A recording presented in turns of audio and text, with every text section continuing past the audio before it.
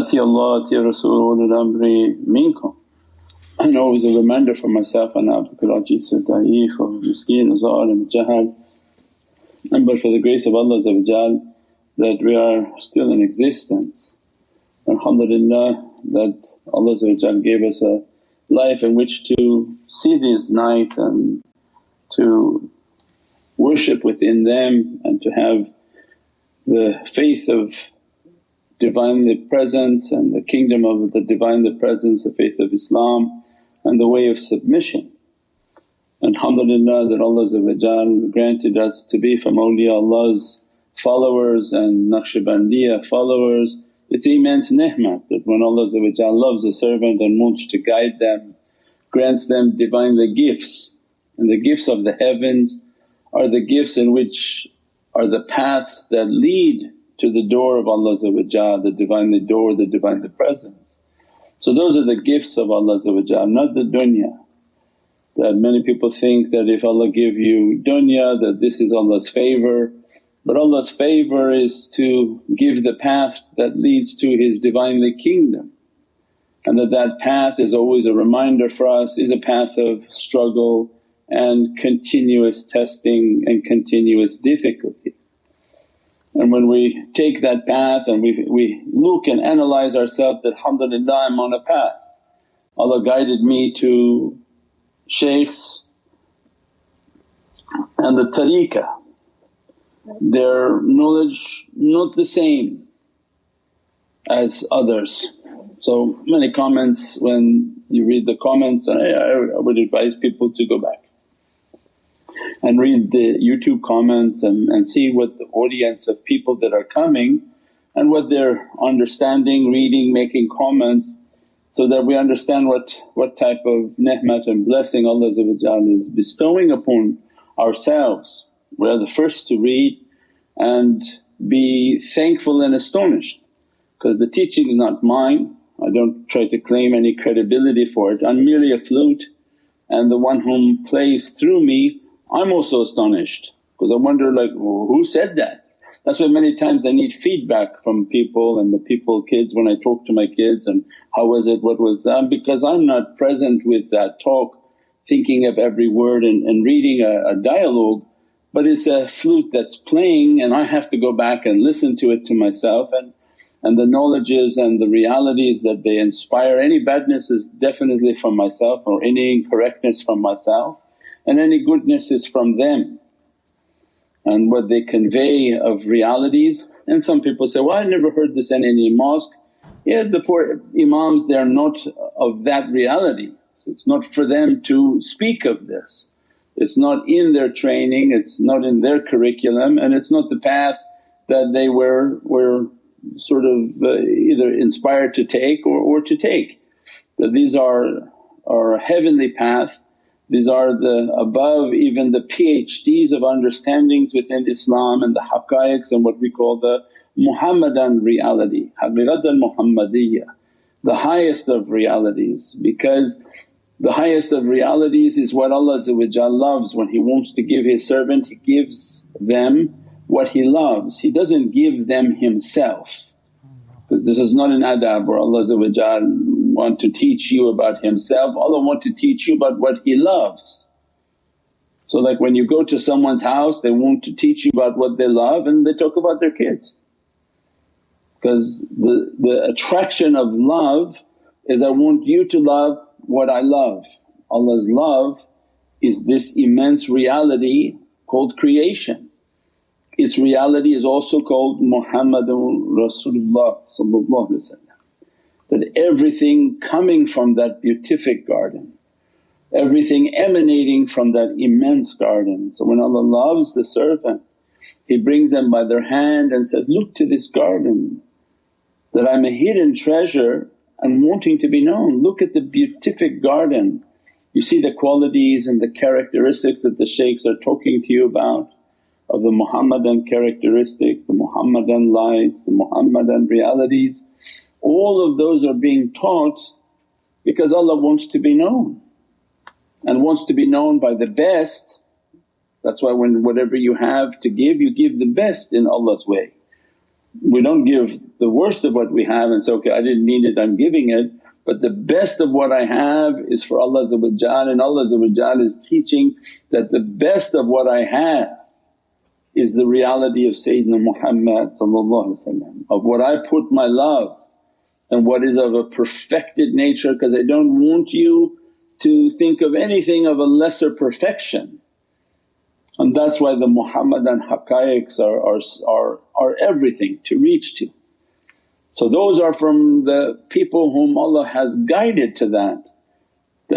Somebody who's just the imam at a masjid, that's not what he studied, that's not what his heart had intended to, and maybe Allah may guide somebody at a later point to ascend and to go deeper into the deen, and that to leave only the external understanding and have a desire. Because many external ulama, scholars of Islam, they had a desire and a yearning that the external is just not satisfying anymore, and they wanted and had a yearning for the internal knowledge. And that was important, that they yearned for internal knowledge, and Allah then said, if that's what you want, we'll guide you. And then they're inspired and they come across channels and they come across the teachings in which how to connect their heart and reach to these realities. So of course then they're not going to speak about the light, if they're not trained in the light. They're not going to speak about other beings, and if they're not trained in the beings. And I have even other external scholars are making comments that, oh, people talk too much about things that other people don't know about.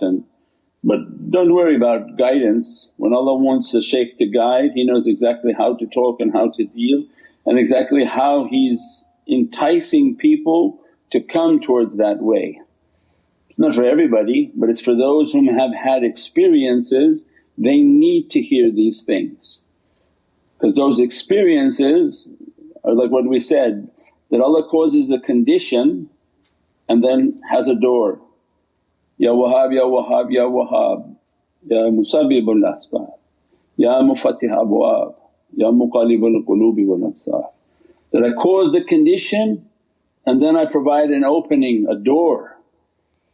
So if the condition hasn't come to you, well, you're not interested in this door, because you're very happy right where you are. You go for Jummah, he talks the same thing for 35 years, then you go out and get something to eat and go home. And you're happy with is it the blue pill? The matrix pill, where you don't want to know.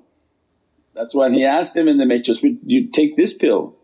If you take this pill, we're going to open realities for you and this world will never look the same to you again. Now not that many people want that. They say, no, I'm happy and I'm content in the ignorance, and I want this world to look beautiful and I want it to be what I wanted it to be, that I'm going to work at that place for 30 years and I'm going to buy life insurance and I'm going to live here and die there, and I have it all planned out. And they're content with that, and their Islam is they go Jummah and that's it.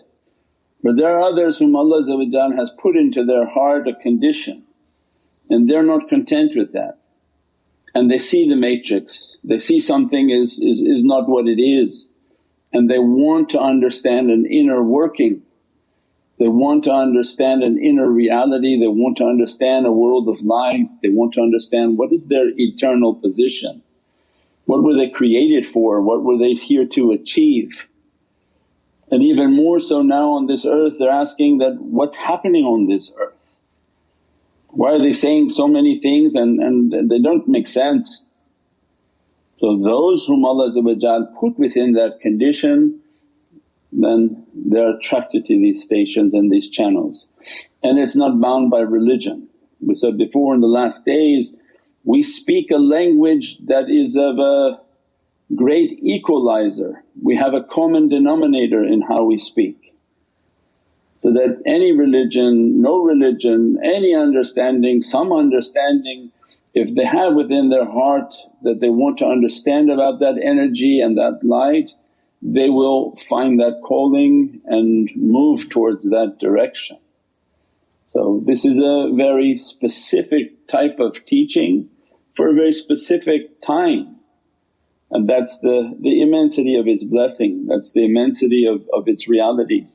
That when we go back through all the comments and read the comments that the people are saying that, I never heard about these things on my Jummah, I never heard this from the Imam. No, you're not going to hear that from them. It's not their position to talk on subjects they are not familiar with and they have very little understanding in it. So it's only for those whom Allah has guided to speak about it. And the most powerful speech are from those whom their energy and their reality is within that for them it's a truth, for them it's a witnessing, they have witnessed that understanding. When they witness it and it comes as a truth through their heart and soul, they speak from their heart and their soul. They don't speak from academia and from knowledge of the head or something that they read and memorized. There's no book, there's no papers, and it's only a dialogue from their heart. That Allah gave them a situation, gave them an opening and a door in which they went through as a result of their knowledges, their vision of truth, and it became a haqq and a truth within their heart. And then Allah inspires that heart in that direction and then begins to give more and more and more understandings on that subject and on that matter. So we pray in these holy nights that these are the nights that are opening up of immense power. Rajab, the 7th lunar month, is a month from the Divinely Presence, in which God describes by the Holy Prophet Sayyidina Muhammad, I'm going to give without any angel or any prophet knowing, I'm going to give without any cause. Because this world cause and effect means I can open anything and bestow anything, and this is the month in which many amazing and outstanding things happen. When you say ajeeb, that there are very astonishing things that happen in the month of Rajab.